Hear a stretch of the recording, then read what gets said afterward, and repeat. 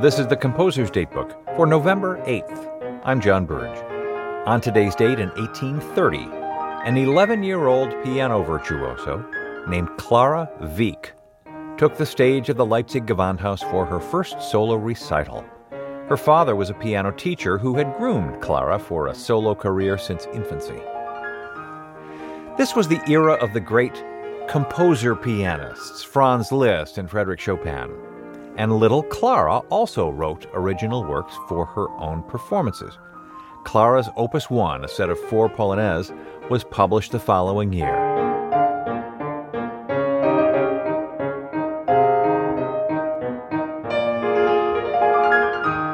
Clara's career as a composer and performer would eventually span 5 decades, and like her father, she became one of the most famous piano teachers of her time.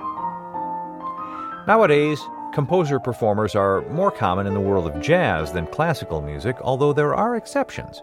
One of them is Judith Lang Zaimont, who, like Clara Schumann, developed a triple career as composer, performer, and teacher.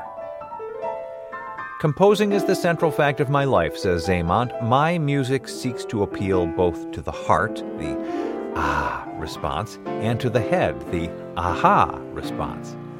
When this mix is just right, I can sense it, and reactions from audiences can be positive too."